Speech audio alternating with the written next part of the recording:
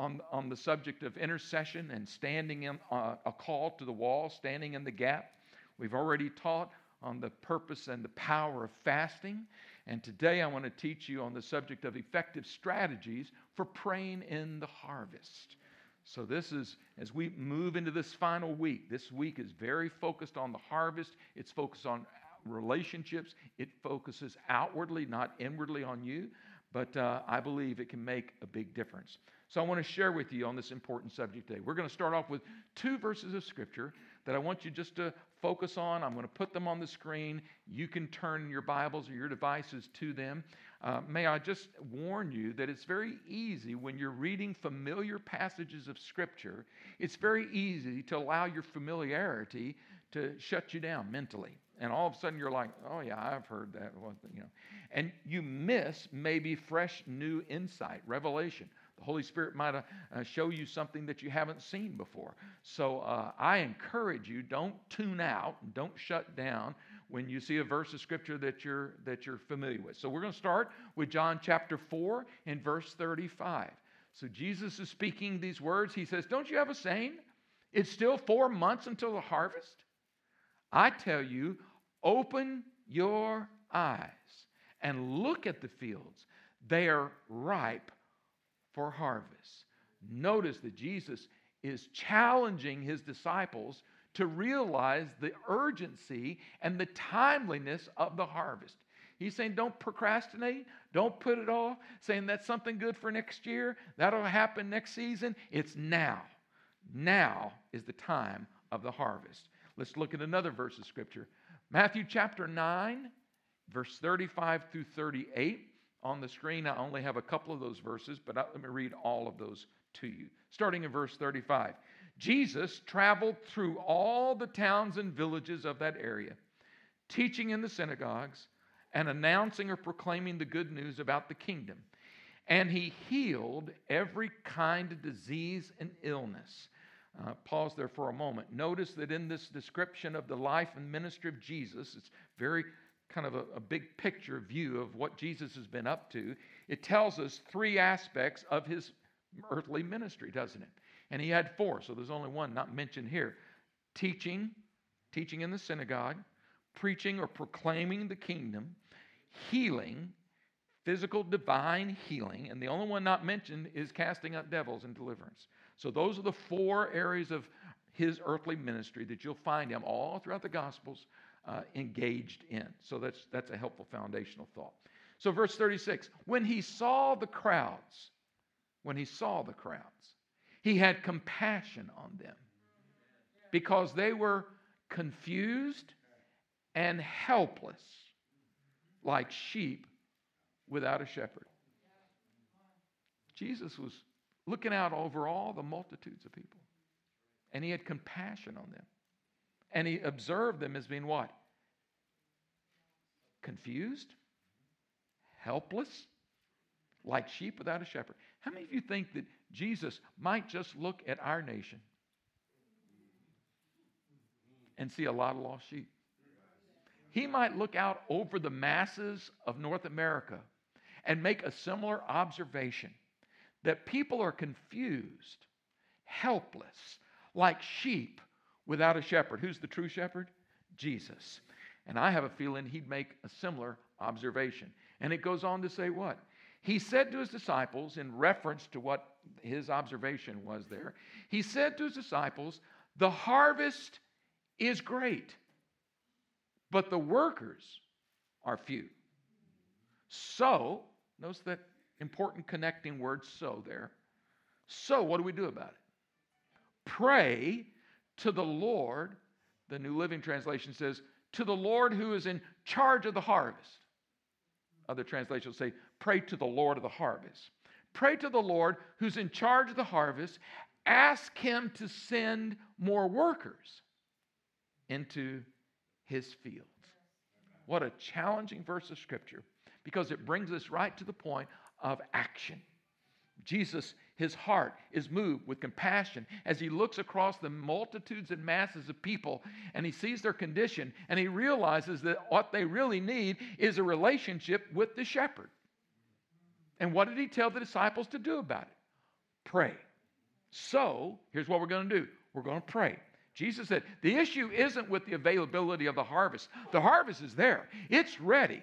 The problem is we don't have enough people who are engaged with the harvest and ready to do something about it. And the first step he gives us in dealing with the harvest is to pray. Pray to the Lord who's in charge of the harvest and ask him specifically what? That he'll release workers. Help us to provide more workers into his fields. I was thinking a lot about this in the past few weeks, about the subject of how I can help to equip you to be more effective using godly biblical strategies that work, that are proven to make a difference in the harvest. And my thoughts are that too frequently we aren't really that serious about the harvest. Oh, we say we are. We sing about it. We talk a little bit about it. We'll name organizations, harvest this and harvest that. But how serious are we really about the harvest? There's something wrong. Because all you have to do is look at the reality of us living in a post-Christian culture in America. All you have to do is look at the decline of countries, European countries in particular, who once used to be the hotbed of the Reformation and the moves of God. Look at them today. They're a mess. Spiritually, they're a mess. 3% of the nation of France are followers of Jesus. 2% of Belgium follow Jesus. Folks, that's sad when you think about the historical backdrop of those nations. So my point is, something's not right. Something is wrong with our methodologies. Something's wrong with our approach. Something's wrong with the way we're going about the business of carrying out the Great Commission. So I have a suggestion to you. Why don't we go and check out the Word of God? Isn't that a good approach? If we want to find an answer to a challenge that we're having in doing God's work, let's go to the Word of God. Now, I won't spend much time on this, but I want to lay this as a fundamental understanding because I'm convinced it's true. There is a model of bringing in the harvest that we find in the New Testament church. So we know that when Jesus gave us the church, it started in Acts chapter 2, and we see the early church, and we see the historical narratives of the book of Acts that tell us all about the early church. And one of the principles that you'll find throughout the book of Acts is that prayer plus proclamation equals harvest multiplication. So prayer plus proclamation. Proclamation is the sharing of the good news, whether it be one-on-one, whether it be by your testimony, whether it be a tract, whether it be a television evangelism, however you want to proclaim the gospel. The sharing of the gospel is proclamation. But notice that prayer has an essential place in proclamation. So we have to couple together effective prayer with evangelism or proclamation. And if we'll do that, the result will be we're going to see the harvest grow. We're going to see the harvest multiplied. Now, let me prove it to you if you don't mind. Let me just show you a couple of scriptures we find in the book of Acts that show us this principle in actuality. So beginning in Acts chapter 2, we'll see that it says, remember the story, I won't go back and read the first 4 verses, but we know that the early church, the disciples that Jesus had invited to come, he extended an invitation for them to come to Jerusalem and to wait there for the promised Holy Spirit. And the Bible tells us that 120 people gathered together in an upper room in Jerusalem, and they were there waiting for the outpouring of the Holy Spirit. Did you know that they didn't wait just one day? Not just 2 days. They waited 10 days. I don't know about you, but I've often thought, Kyle, what was going on for those 10 days? I wish I had a video recording of what must have gone on for 10 days with those people. I bet there were some fights. You think that they stayed in unity the whole time? I think they had to work their way into that unity. It says that they were in one accord. But I think it may have taken a while to get in one accord. How many know the church isn't known for getting in one accord? The body of Christ in general isn't known for that. No. But these 120 people, they came focused on one thing. We want what God's promised for us. We want everything He's got. And they knew that it was going to be the Holy Spirit's gift to them. But what did they do? Not only did they get in singleness of heart and mind, but they prayed. They prayed. And they asked God for His promise. And what was the result? We see at the end of Acts chapter 2, verse 41, it says, "And those who believed what Peter said were baptized and added to the church that day." The same day the Holy Spirit was poured out upon them, the day of Pentecost. That day that it described in the beginning of Acts chapter 2. How many? 3,000 in all. That is a harvest. Would you agree? 3,000 people that got saved in that one day. But remember, they prayed. And then the harvest was able to come in. We also see in Acts chapter 4 an example of this. In Acts chapter 4, it starts off by describing the early church. And it says, "And they were continuing steadfastly in the apostles' doctrine and fellowship and the breaking of bread and in prayers." It goes on to say that Peter and John had been arrested. And in verse 23 of Acts chapter 4, it says, "On their release, Peter and John went back to their own people, and they reported everything that the chief priests and the elders had said to them. And when they heard this," in other words, the people, the church, "when they had all heard this, they raised their voices together in prayer to God." That's what you did this morning. We were raising our voices together. That's corporate. That's corporate prayer. Together praying. They raised their voices together in prayer to God. Why? Motivated by the reality that their leaders were being persecuted. That the church of Jerusalem was being threatened. And what did they do? How did they respond? They went to prayer. Too often, we go into complaining. We go into complaint murmur mode. But the early church knew the power of prayer as it can make a difference in the harvest. And then we see in verse 31, this same group that is speaking of who went into prayer, says, after they prayed, the place where they were meeting was shaken. And they were all filled with the Holy Spirit. And they did what? And they spoke the word of God boldly. I mean, it wasn't just them being shaken. Even the place where they were meeting was shaken. That is a true shaken meeting there, right?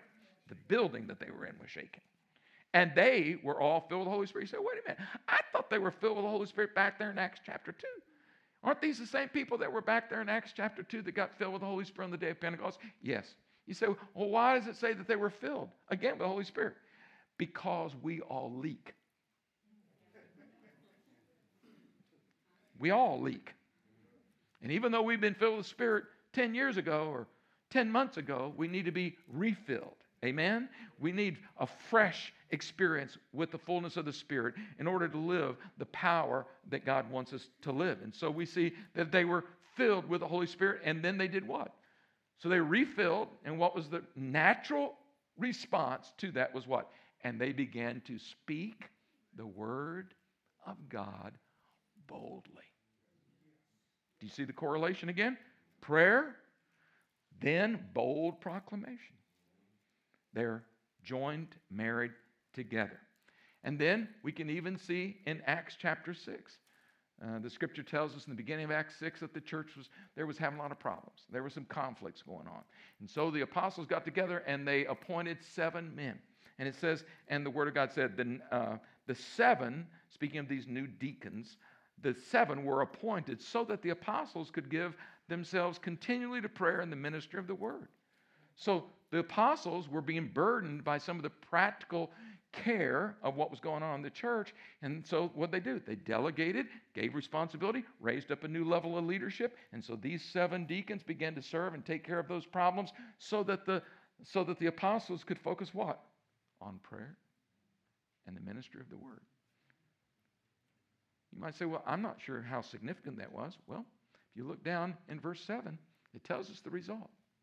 So the word of God spread. So the word of God spread. Why?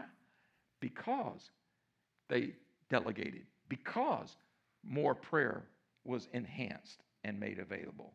So, because of that, the word of God spread. It says the number of disciples of Jerusalem increased rapidly, and a large number of priests became obedient to the faith. Are y'all seeing a pattern develop here? What's the pattern? Serious, heartfelt praying added to the bold sharing of the good news of Jesus will result in a harvest. So, here's my conclusion, based on not only what I read in Scripture, but what I read even in history. And that's that great revivals, great moves of God, great awakenings are never accidental. They don't just happen. They're not accidental, but they are almost always the result of God's people being in the right place and doing the right things. I'm going to say that again. Great revivals, great renewals, great awakenings are never accidental. They're always a group of people who decide to be intentional and strategic. It's when God's people decide they're going to be in the right place and start doing the right things. E.M. Bounds, the great author on many, many different prayer books. And if you haven't ever read E.M. Bounds, you should. It's one of the best. And he was speaking about this, and he said, "Ask of me is the one condition that God puts in the very advance and triumph of his cause. The only condition is we have to ask. Ask me." Elton Trueblood, the great author and pastor, said, "Evangelism is not a professional job for a few trained men and women, but it is instead the unrelenting responsibility of every person who belongs to the company of Jesus." The unrelenting responsibility to make sure that the harvest is brought in. So what I'd like to do now, I'm going to be sharing with you 4 effective strategies for praying in the harvest. But before I do, I want to give you some prerequisites. So these are 4 things that you kind of need to have in place that will allow those strategies to work that I'm going to share with you in just a second. All right? So here they are. Number 1, pray with urgency. Urgent praying means serious praying. When you pray with complacency, you're just going through the motions. When there's not a level of desperation, if you'll just look at the times that something's really happened in your life, usually it's because you've been desperate enough to press in. But when you're just kind of lukewarm, go about it kind of haphazardly or just as a matter of obligation, nothing much really happens. We need to pray with a sense of urgency. Even Jesus said that, he said even he works with a sense of urgency. John chapter 9, verse 4, he said, "I have to work the works of him who sent me," who was at the Father.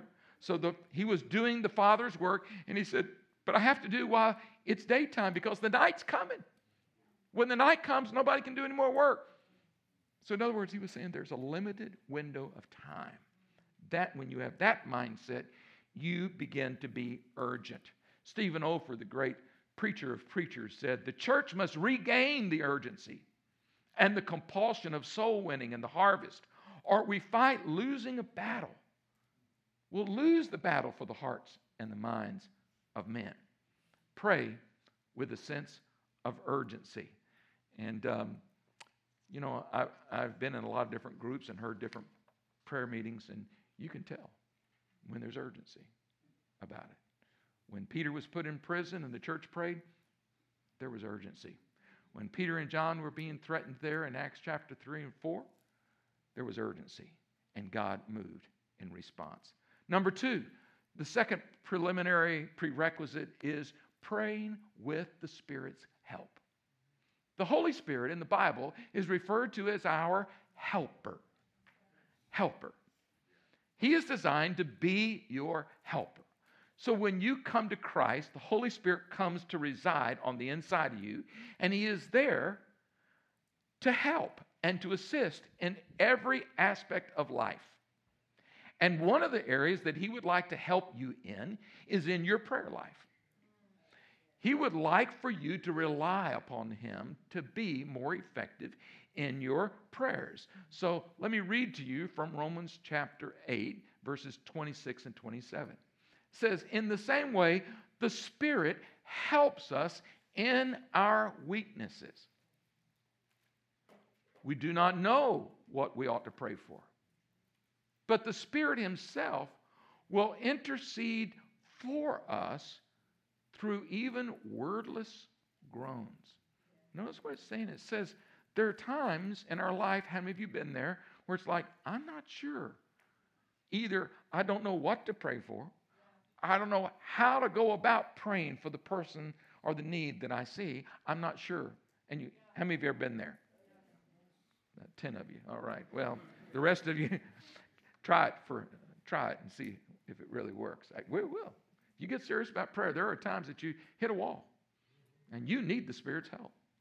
Now, what he goes on to say is the Holy Spirit himself is willing to intercede. What did I tell you that intercede means? It means to stand in between the need and the solution, in between the object or the person or the situation and God as the answer. It says the Holy Spirit himself will intercede for us.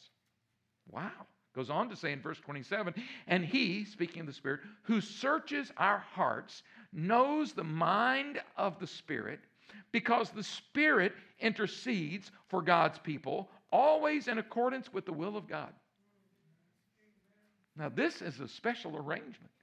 God is placing his Holy Spirit in us and then cause us to pray, to do transact business by praying that God's kingdom will come and his will be done on earth as it is in heaven. And he gives us the Holy Spirit. So when we don't exactly know how to pray, the Holy Spirit on the inside of us will help us pray. He will pray through you. He will prompt your prayers. You can even pray with the Holy Spirit.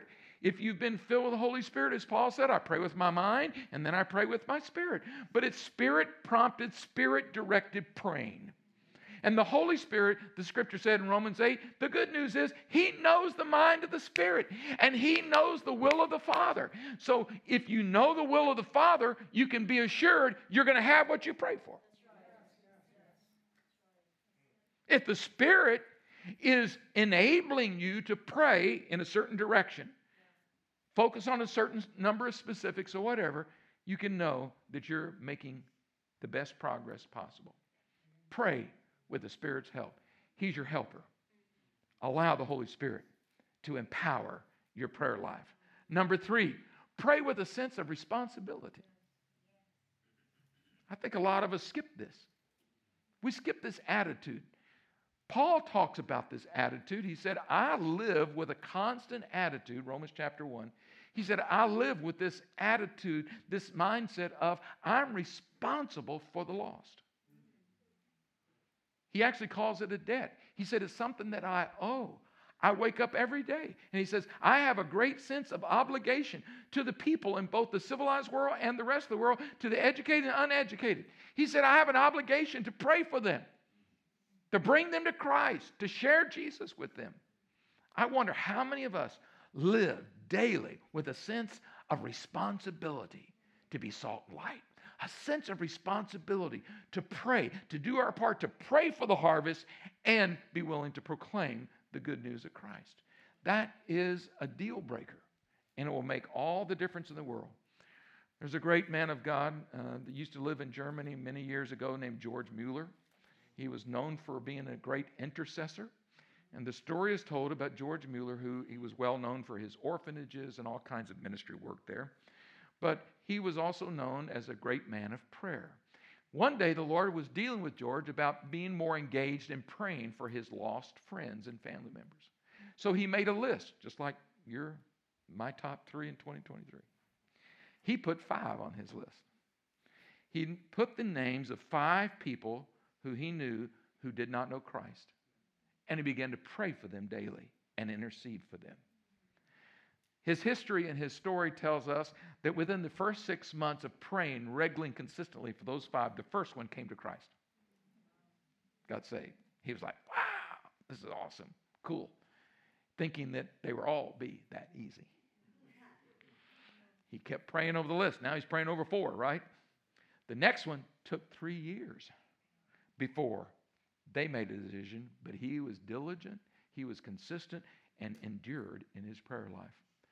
Then Then over the next 30 years, two others came to Christ at different points. And George Mueller is on his deathbed, and there's one name left on his prayer list. And he shared with those that were closest to him, said, I have prayed and prayed and prayed. And God's ready to take me home, but there's still one. Did you know that within 6 months after the time that George Mueller died, that last person made a decision for Jesus? I'm convinced it was because of George Mueller's praying. That's what made the difference. We have to pray with a sense of responsibility. Number 4, pray with every spiritual weapon that God has given to you. Realize that when we deal with the subject of prayer, we're dealing with the spiritual realm. And the spiritual realm suggests that it's not all the work of God's Holy Spirit. There are conflicts and battles going on in this very room, even in this neighborhood, in the Commonwealth of Virginia. You say, what are you talking about? All you have to do is read the Word of God. Ephesians chapter 6 says, beginning verse 10, it says that we're involved, that we ought to walk in the power of God and wear the full armor of God because we're involved in a battle. We're involved in a war. It's a spiritual war. It's been called the invisible war. It's because it happens in the spiritual realm where your physical eyes don't see it, but it is still real. And our way to engage in prayer is we have to use every spiritual weapon. Ephesians 6 goes on to explain the whole armor of God. It says, therefore, put on the whole armor of God. Wear it. Denise was praying into the armor of God this morning. We need to wear it. And at the close of that, it says, and praying with the Spirit at all times. It's talking about engaging in spiritual warfare, spiritual conflict. But you don't want to do it without the armor of God and walking in the full authority of Jesus Christ. But once you understand that and you can engage at that level, you're using your spiritual weapons. You and I have the authority to bind powers of darkness. You and I have authority to pray over even the spirits that are dominating people's lives and keeping them in bondage and keeping them in darkness and keeping them from coming to Christ. Spiritual warfare, this kind of praying, is critical to bringing in the harvest. All of us have the right, privilege, but we have to use it. Just like Daniel did in chapter 9, we know that Daniel had received a word from the Lord, and he was waiting and praying for the complete revelation to come to him. The Bible tells us that the messenger of God, the angel of the Lord, was on the way with the word for Daniel. Do you know what happened? He got held up, slowed down, resisted, opposed by what? How could an angel be slowed down? Because he was in direct conflict with a demonic stronghold. The scripture calls it the Prince of Persia. It was a demonic stronghold that ruled over that whole region of Persia. And that demonic stronghold opposed the angel of the Lord. That must have been a pretty important message that God was bringing to Daniel, to have that much spiritual opposition. Amen? What did Daniel do in the meantime? Prayed. Did you know the scripture tells us that that message was delayed for 21 days? 3-week delay because of a spiritual stronghold that was holding back the delivery system of God. You and I can make a difference in the harvest if we'll learn to pray using our spiritual weapons. All right, you ready for the 4 strategies? All right, let me give them to you. Here we go. Make note of them and use them. Just remember that prayer is our most formidable weapon. Okay? When it comes to the harvest, it is an essential weapon, but it's also the one that we're the least skilled in, and it's the one that too often even Christians are adverse to using consistently. So here we go. 4 strategies for the harvest. When each of these, I'm going to mention these with the word claim. And the reason I'm doing that is because once we get into a position that we know what the will of God is in a matter, when you know what God's will is concerning something, not only can you petition, but you can actually be more authoritative, more aggressive in it, more assertive in it, and you can lay hold of it. To claim means to lay hold of something. He said, I claim that. That's my order. I'm claiming that. It's paid for. Now I'm claiming it. Now it's yours. There's a lot of things that God wants us to claim as His citizens, His kingdom kids. And we need to learn to approach certain things that we know are the revealed will of God, and we can lay claim to them. So I've got 4 areas that relate to the harvest that you and I can stand boldly and claim. Number 1, claim open doors. Everybody say open doors. Now, why would we want to claim open doors? So that the gospel can reach a certain area or region. We need open doors in order to do that. Let's look at what the scripture says. Colossians chapter 4. Paul is challenging the church at Colossae and the surrounding area, and he says this: devote yourselves to prayer. Be watchful. Remember we talked about that the other week? Watch and pray. Being watchful and thankful. And then he adds this: oh, by the way, don't forget, pray for us too. He's talking about him and his apostolic team. That God may open a door for our message. So that, what's he going to do when he sees an open door? The purpose is to what? To proclaim the good news of Jesus, right? He repeats the same idea in 1 Corinthians chapter 16, verse 9. He says, because we're doing this and we're thankful to you, because a wide door, he refers to this one as being a wide door. That's what I like, wide ones. A wide door for effective service has been opened to me, but there are many adversaries. That's not just people, that's spiritual adversaries too. He said, listen, God's opened the door, but we still have to fight the good fight of faith. He also refers to this open door in 2 Chronicles 2:12. He said, now when I came to Troas for the gospel of Christ, I came whenever a door was opened for me. You and I, if we're going to be effective in praying in the harvest, we need to pray and claim open doors.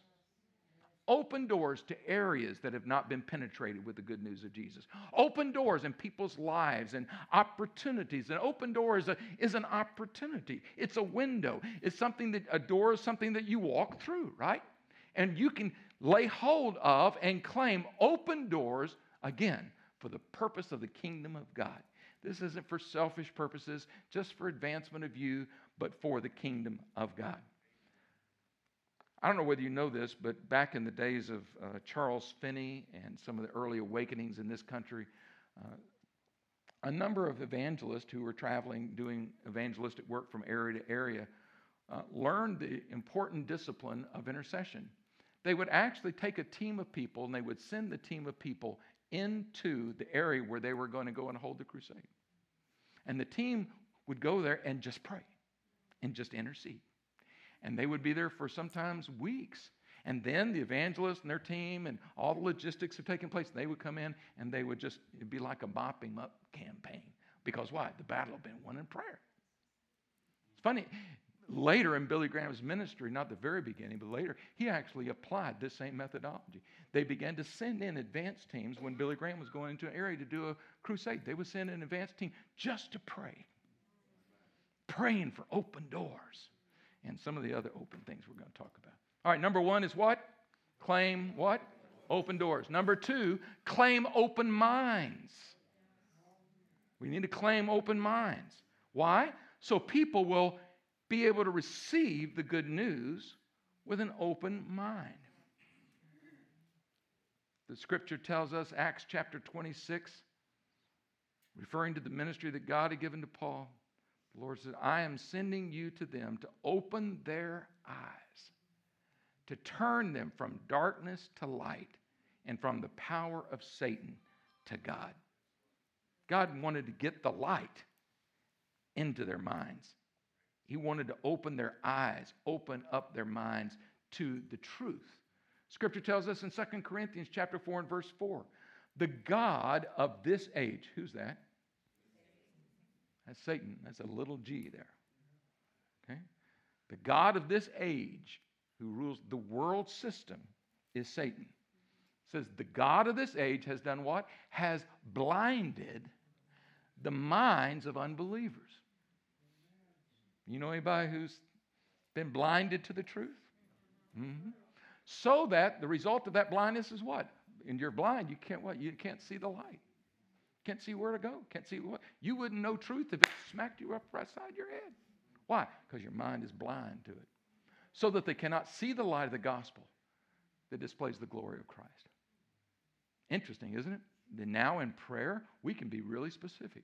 We can be really focused to pray and to use our spiritual weapons to pierce this veil of darkness that clouds people's minds from the gospel.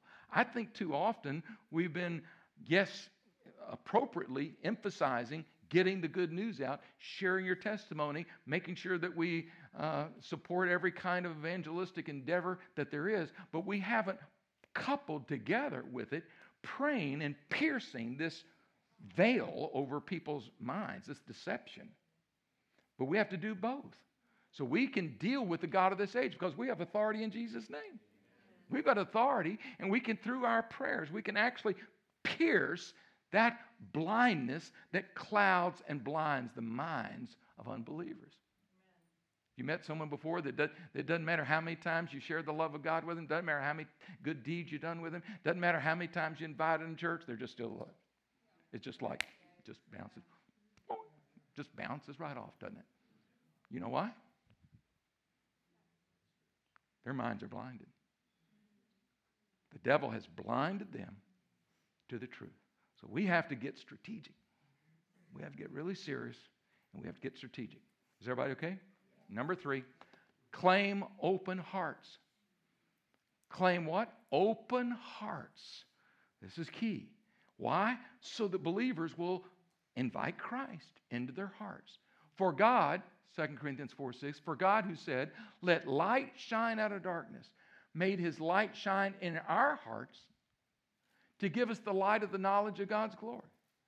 So here the Apostle Paul is talking about this light that has come into our own hearts so that now we can live for him. We need to claim open hearts. So we need to claim open doors, open minds, open hearts. And again, we do this where? In our prayers. And finally, number 4, we need to claim open heavens. Open heavens. Do you know what an open or closed heaven is? When it speaks of heavens, it's not talking about the starry sky. It's talking about the heavens between us and there's different levels of heaven, all right? So heavens is the atmosphere, and there are areas in which it is closed, or it is difficult, or it is resistant to the things of God. And it is different from area to area, region to region, city to city, country to country. The level of open to closed heavens is different. And where there is a greater expression of the body of Christ, where Christians are more active, the heavens are more open. And when there is more sin, when sin abounds, there's more darkness going on, guess what? The heavens are closed. Look, I don't want to be critical at all. I'm not talking about people. I'm talking about areas. I am so glad that God has not called me to Northern Virginia and to Washington, D.C. metro area. Because I can go up there and hang out for maybe 2 days, and I'm done.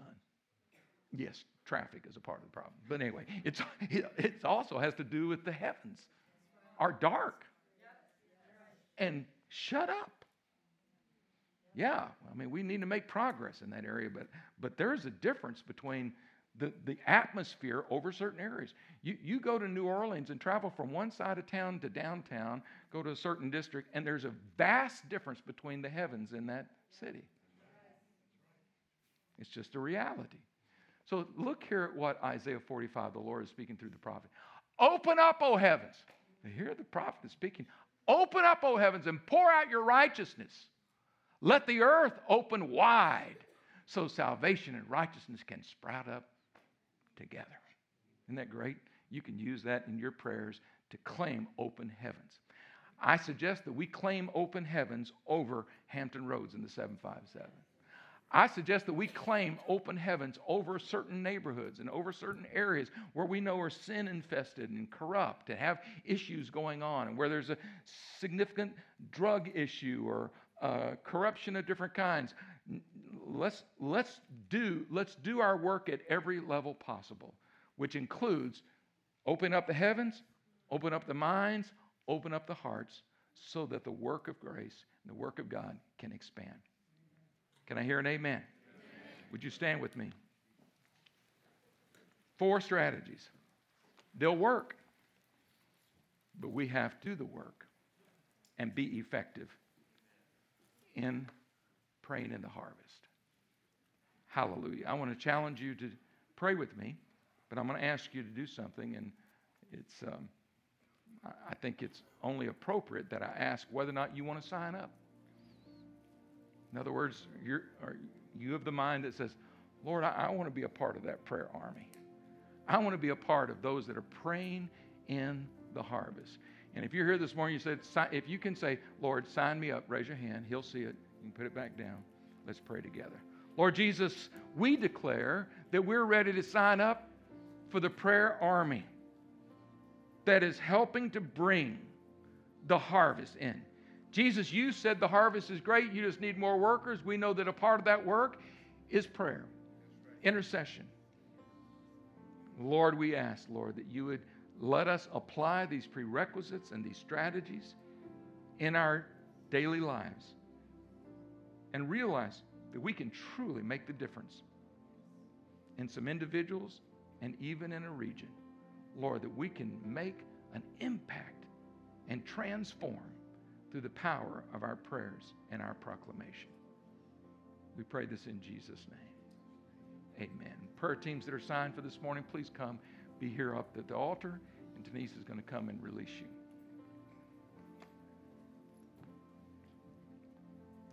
I'd like to pray for us as we go, so can y'all pray? Father, as we leave this place of your presence, of this place of security and peace, Father, we take up our assignments that you've given us. Father, we ask that you would strengthen us, Lord, in the next week to pursue you, that you would stir us up, Father, with a renewed passion and vigor and vision to run hard after you and follow after you, Father. Father, we ask that you would just strengthen us and cause us to carry the anointing of God with us. We thank you that you've appointed us to be your ambassadors. And Lord, may we represent you well. Lord, may we carry your anointing and be lighthouses for you everywhere we go. And we ask these things in Jesus' name. And all God's people said, amen. God bless you all.